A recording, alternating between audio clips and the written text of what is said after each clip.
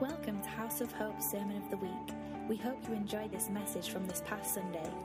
For more information about other messages or events at House of Hope, visit www.ihope.today.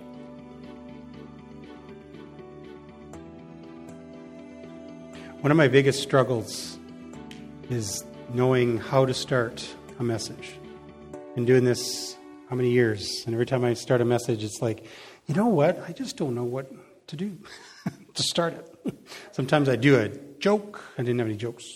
Sometimes I'll do a story. I don't have any stories. So let's just dive right in. Turn to Matthew. Turn to Matthew. The book of Matthew. Anywhere, because it's all good. But everywhere in Matthew. Actually, you can just open up the Bible and it's just start reading and it's going to be good. But where I'm going to start reading is Matthew 5.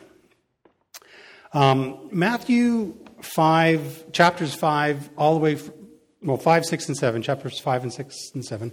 Does anybody except Richard? Richard, you cannot answer this. Or Melody, just saying. Does anybody know what these chapters are? Oh, there you go. Sermon on the Mount.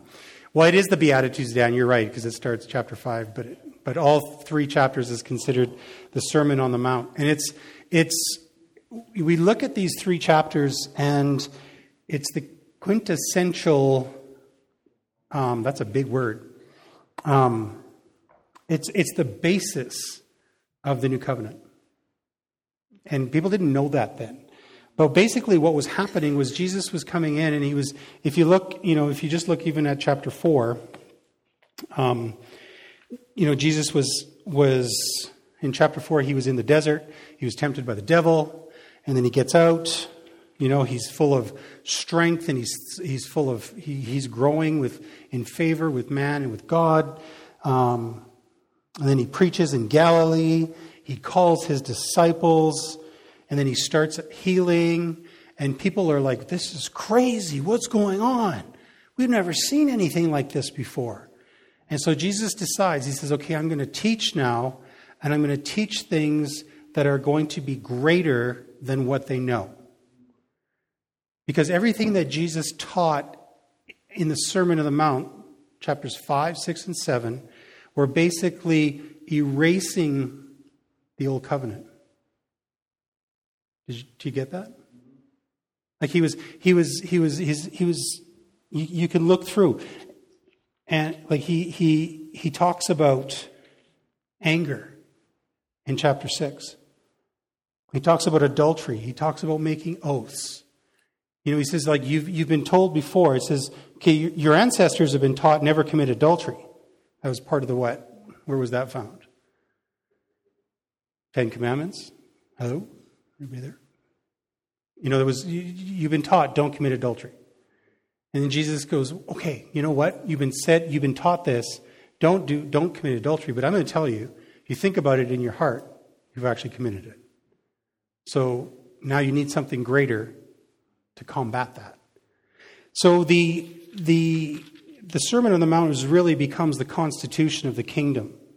Jesus gave his followers a superior way to live other than the law. And the emphasis in the law, does anybody know what the emphasis was in the law? Should. Yeah, it should. It was outward. It was an outward expression of what you have to do, what you should do, right? Whereas the new covenant is internal. It's dealing with our insides. So the emphasis is not on our outward duty, but the inward transformation of our hearts by grace. Becoming. Now, does that mean we have to be perfect? No. Can we be perfect? Yes. Depends on what your definition of perfection is. Because we think perfect as perfect.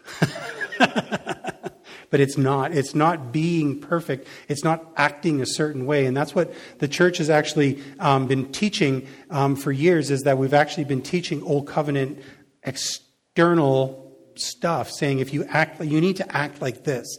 And that's why I said earlier, is like if we're acting, then we're actually not being known for who we are.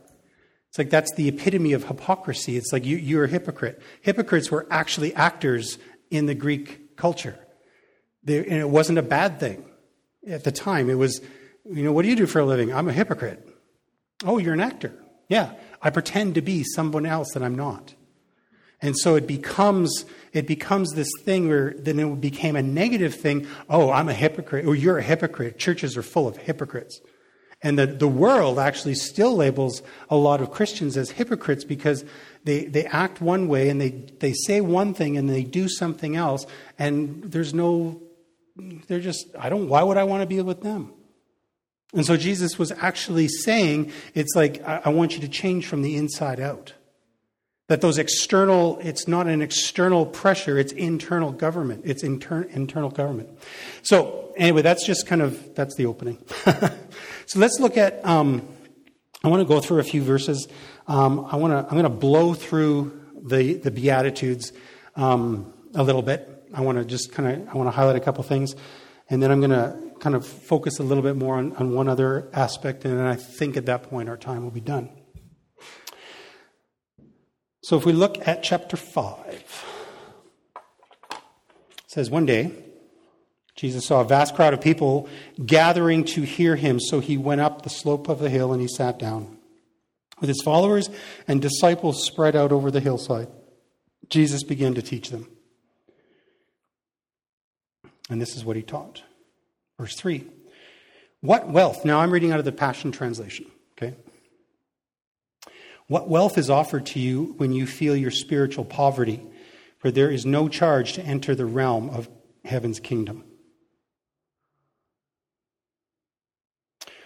What delight comes to you when you wait on the Lord? For you will find what you long for. What blessing comes to you when gentleness lives in you?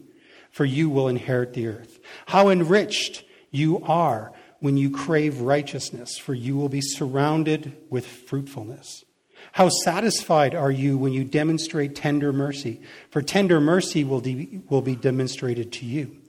What bliss you experience when your heart is pure, for then your eyes will open to see more and more of God. How blessed are you when you make peace, for you will be recognized as a true child of God.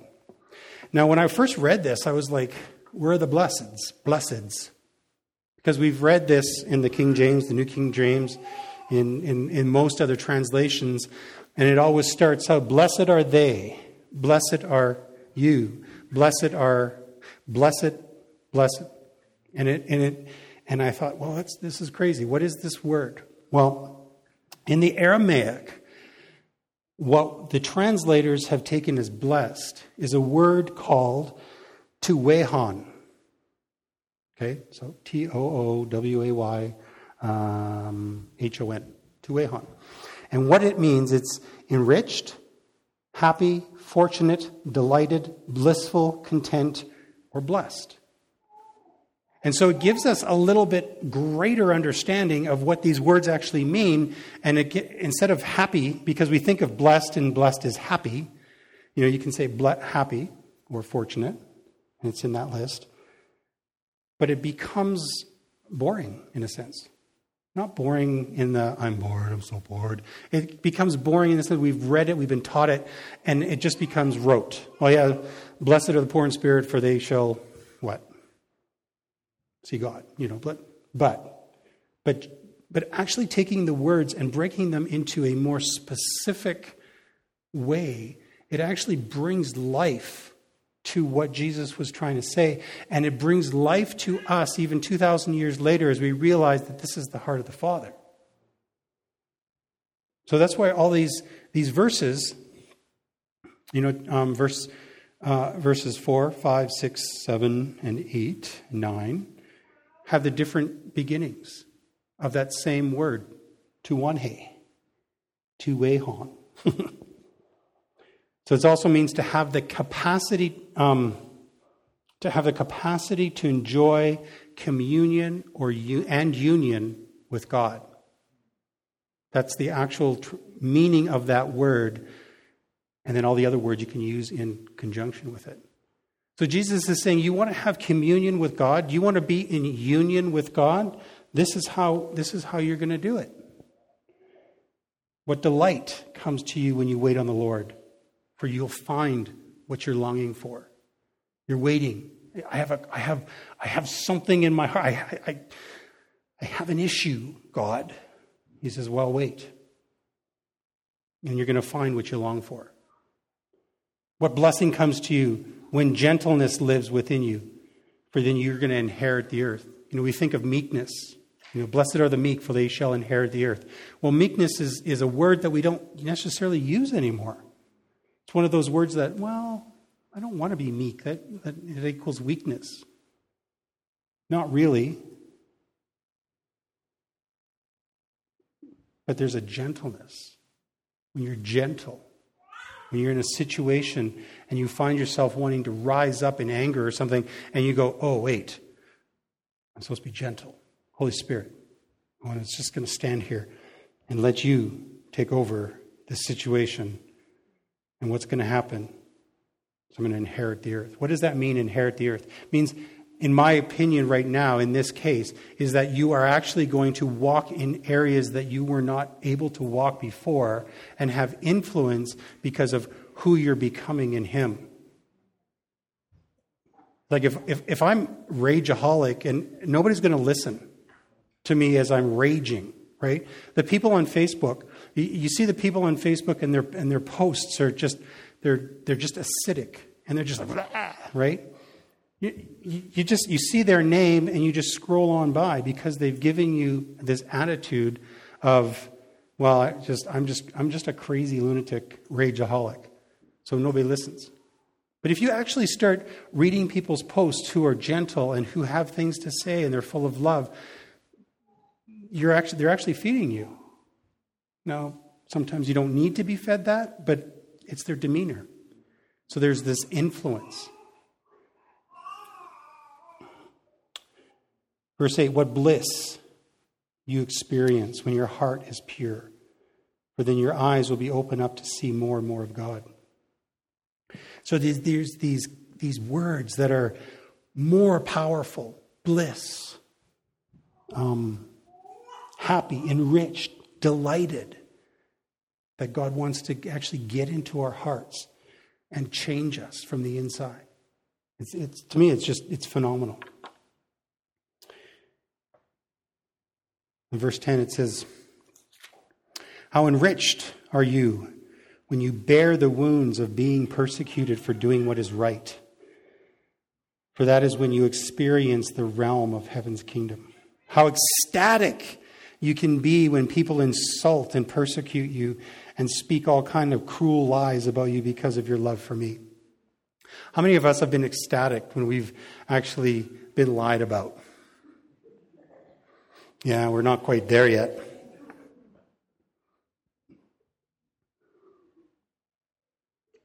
Does anybody know who Georgian Banov is?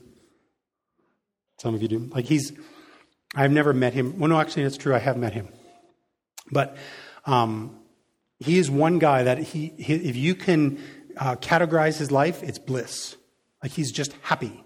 He's blissful. He's taking everything that the Father has for him in his life, and he's taking this bliss that he's experiencing, and he's going around the world, literally around the world, and he's just pouring love into people. And he focuses on the gypsies and the disenfranchised people of that part of the country, of the world. And he just loves on them. And he gets so much persecution, and he gets so much lies, and people are lying about him and his wife and their ministry, and he just loves it. He's like, it just means I'm doing something good. And all he does, he just focuses on loving people and sharing the bliss, literally the bliss of what he's experiencing in the Holy Spirit. It's phenomenal. Georgian Banov. What's that?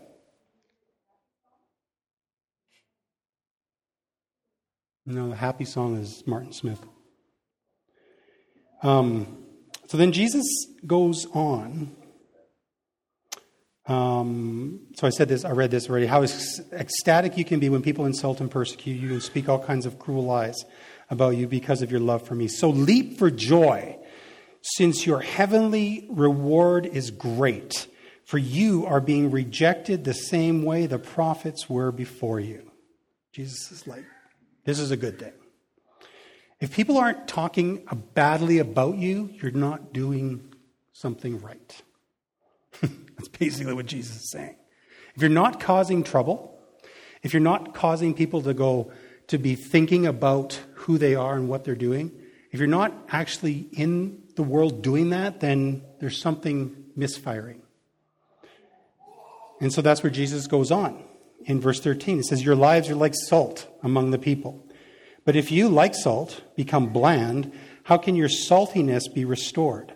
Flavorless salt is good for nothing and will be thrown out and trampled on by others. All right, let's look at that. How does salt lose its flavor?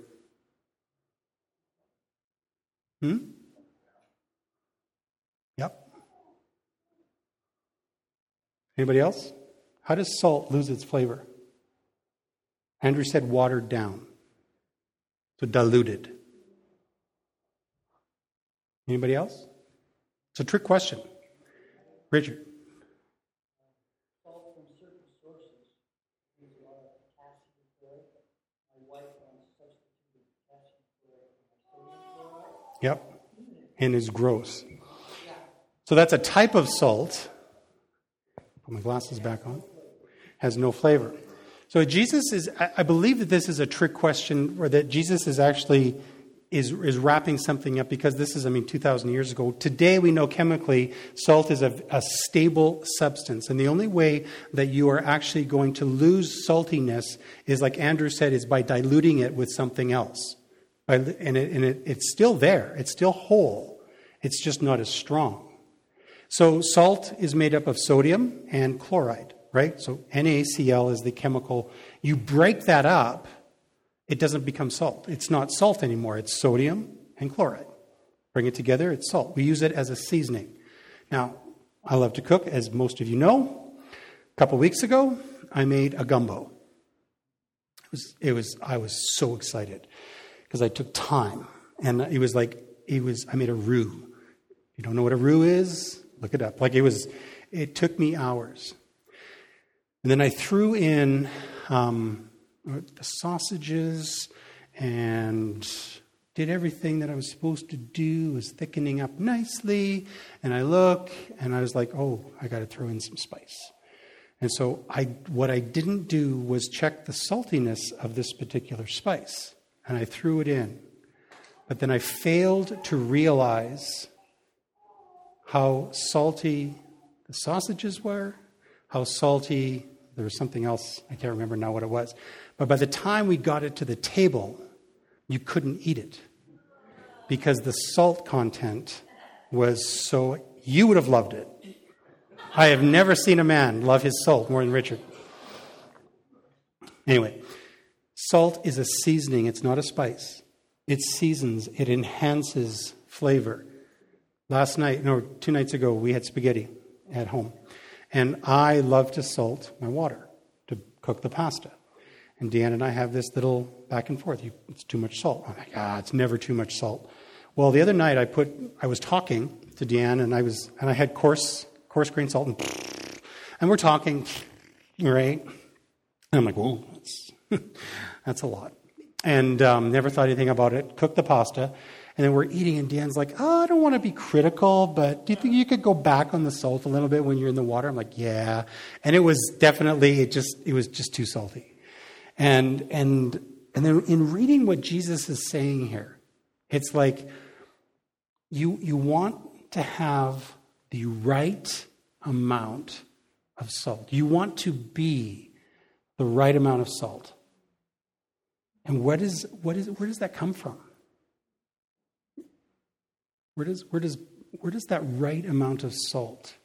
If Jesus is saying you're salt, because what did he say? Your lives are like salt among the people, but if you, like salt, become bland, how can your saltiness be restored? So where does that come from?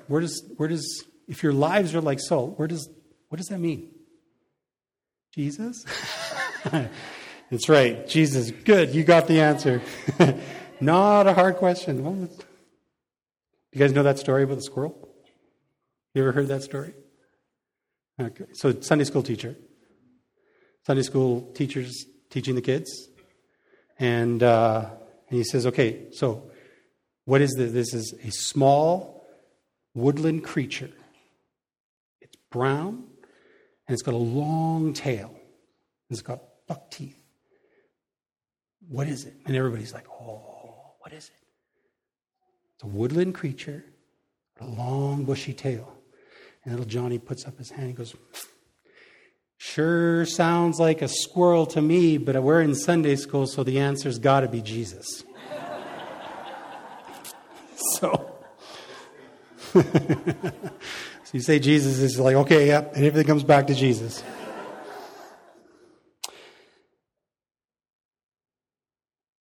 In this verse where Jesus says it's good for nothing, good for nothing can be actually translated as foolish. And so when Jesus says, if you're going to lose your saltiness, you're going to be foolish. So if you dig deeper into this, salt, being salty equals wisdom. If you're not salty, you're being foolish. Do you know where I'm going with this? It's like if we are in his presence, if we are with Jesus, if we are constantly, working with him, he's actually saying you're getting wisdom. And so the right amount of saltiness right amount of saltiness equals wisdom, then being with Jesus will give us that right saturation point because he's giving us wisdom. Does that make sense? And so when we're not actually hanging out with Jesus, when we're not in his presence, what's happening is that we're actually becoming diluted with other ideas. And so then our saltiness is actually being diminished. And that's where we're getting people, in like whether it's Christians or not, the wisdom of this age is absolutely crazy, right? The older that we're getting, the older that I'm getting, I'm going, this is absolute crazy. No wonder, I'm just like, I don't get it. I saw a sign the other, we're podcasting. I'm just going to say it. Yeah, it's wisdom, but I'm going to say it. This is wisdom. This is not bad. I'm not being crude or anything. But I saw a sign the other day. It was July 1st, and there was a sign. It says, please be aware, there are animals who are afraid of fireworks. I was like, so? But the intent was, don't fire off your fireworks because my puppy will be afraid. Now, I'm not getting any responses from you. I'm thinking you all agree with that. Okay, well, I don't. I know Andrew doesn't. I'm like, yes, we had a dog. We had a German Shepherd. She was afraid. Every July 1st, we found our dog in the shower because the neighbors were popping off fireworks. Oh, poor dog. I'm so sorry. But the next day, she's fine, right? Like we're building a society of foolish people because it's not based on Jesus. And so for us as believers, if you can think of Jesus and he's sitting on the side of this mountain and he's speaking these words to people and their minds are literally being blown. They're going, well, what do you mean we're salt? What do you mean? And so he's teaching these words. He's saying, I want to release wisdom over you because you're actually in my presence. And he's laying out the foundation of the kingdom. And it's changing, from the laws of the external laws to the internal laws. And he's teaching. But we can't stop learning from Jesus. We have to be part of a society that is the answer and not creating fools. It sounds harsh. I don't mean it to be harsh, but Jesus says that, you guys are salt. Don't get diluted, because if you get diluted, you're going to be actually useless. Now, we're not useless. Look to your neighbor and say, you are not useless. You want to look to your wife and tell her you're not useless.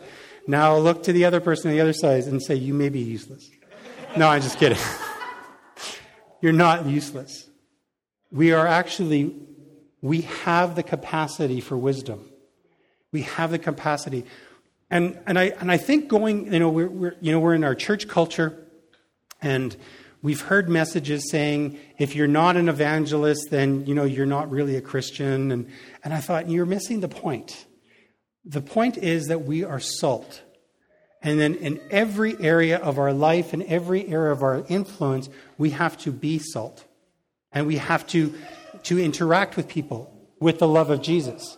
Does that mean you're an evangelist? And you're just saying, get to the kingdom, no. Maybe if you're Dan, because Dan loves that, and that's who he is.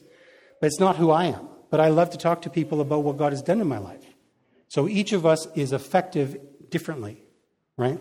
So then Jesus goes on. Let's move on because I'm babbling.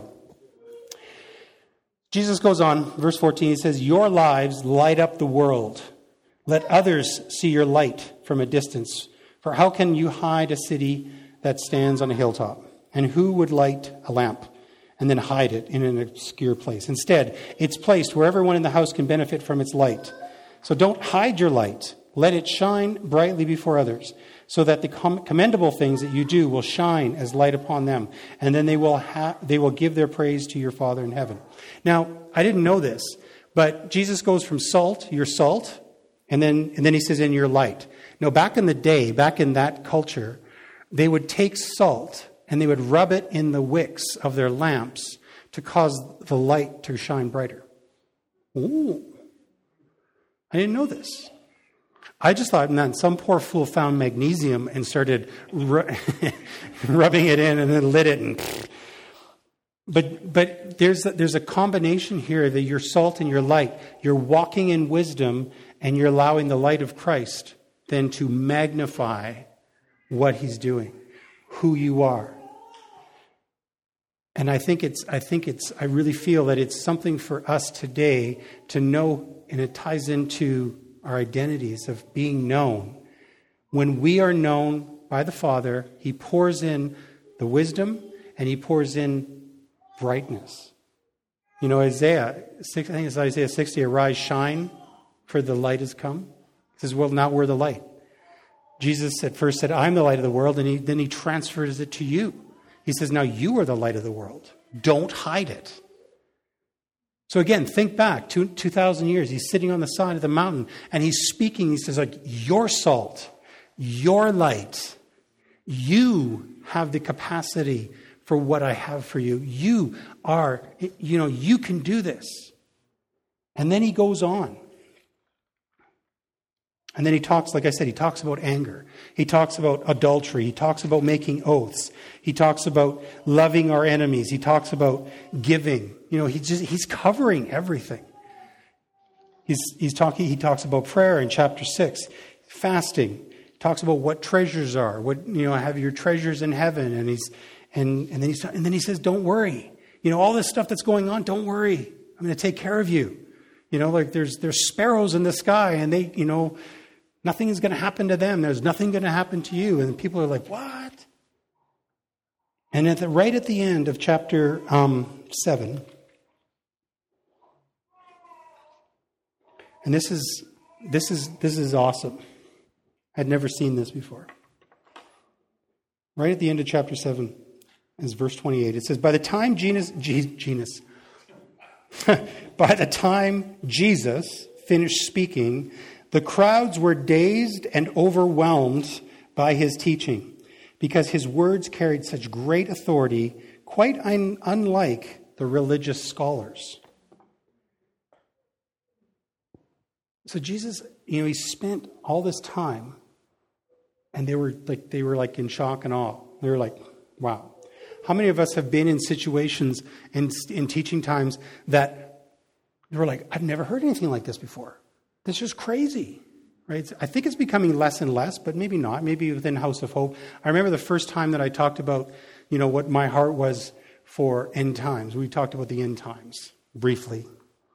And and I laid out what I felt, what my life beliefs have been, and, rapture and that kind of stuff, and what revelation really was. And I remember that Sunday I had two girls come to me, and they were like pounding on me, like, you're wrong, and this is heresy, and you can't do this, and you're a pastor, and you should be doing, and I was like, got you thinking, didn't it? Even if I was wrong, it's good to challenge. It's good to challenge the things that we've been taught. And Jesus, and I think this is why the people that Jesus was preaching to and teaching to, is that they had never heard these things before, and they were overwhelmed. Like, it was almost like a lot of this is a lot harder, but it's so much more easy. Are you saying that we don't have to look good? We just have to be good? How do you be good? You allow the Holy Spirit to transform your hearts. So I want us to take a moment and be blown away and ask the Holy Spirit, okay, where am I in regards to salt? How salty am I? How much light do I throw out? How many of you have ever walked into a room and it was dim but the lights were on bright? Because the wrong wattage of light bulb was put in. Or nowadays, we have the sliders, right? Like the dimmers, the room dimmers. I walked into our living room, our family room the other day, or a few weeks ago, and the light was on and blinds were closed, or curtains were closed. And I was like, man, it's dark in here. Why is it so dark in here? Like, it just seems bleh. And so then I was watching TV, and I just blah, blah, blah, and get up, and I go to the kitchen, and I look, and the dimmer was like at half. And I was like, oh, there we go. That's much better. It's like, we need more light. The Holy Spirit, show us, where's our dimmer switch at? Do I need to be turned up a little bit? How's the dilution level of my salt? Am I believing incorrectly? Am I believing lies that are actually making me foolish? And I don't say these things to be condescending or judgmental, because I'm speaking to myself as well. It's a heart check to say, okay, where am I at? Because there's no shame, right? There's no shame in the kingdom. If you're feeling shame because you're acting something, then it's the enemy trying to bring condemnation and shame. But what the Holy Spirit wants to do is, he's like, your dilution level is low, come back to my presence. Your dimmer switch is low, turn it up. What does light look like in the life of a believer? I believe it's love. I believe that's a big... If your love is turned off, you're not going to shine. But if your love is turned on, like Danny Silk says, keep your love on in all circumstances, keep your love on, then you're bright. You're going to influence people. And if you can take wisdom and that light and meld the two, your influence is going to expand. Because that's just how the kingdom works. Does that make sense? All right, let's stand.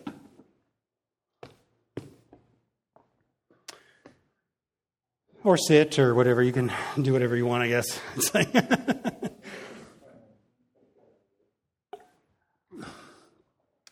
just put your hand on your heart.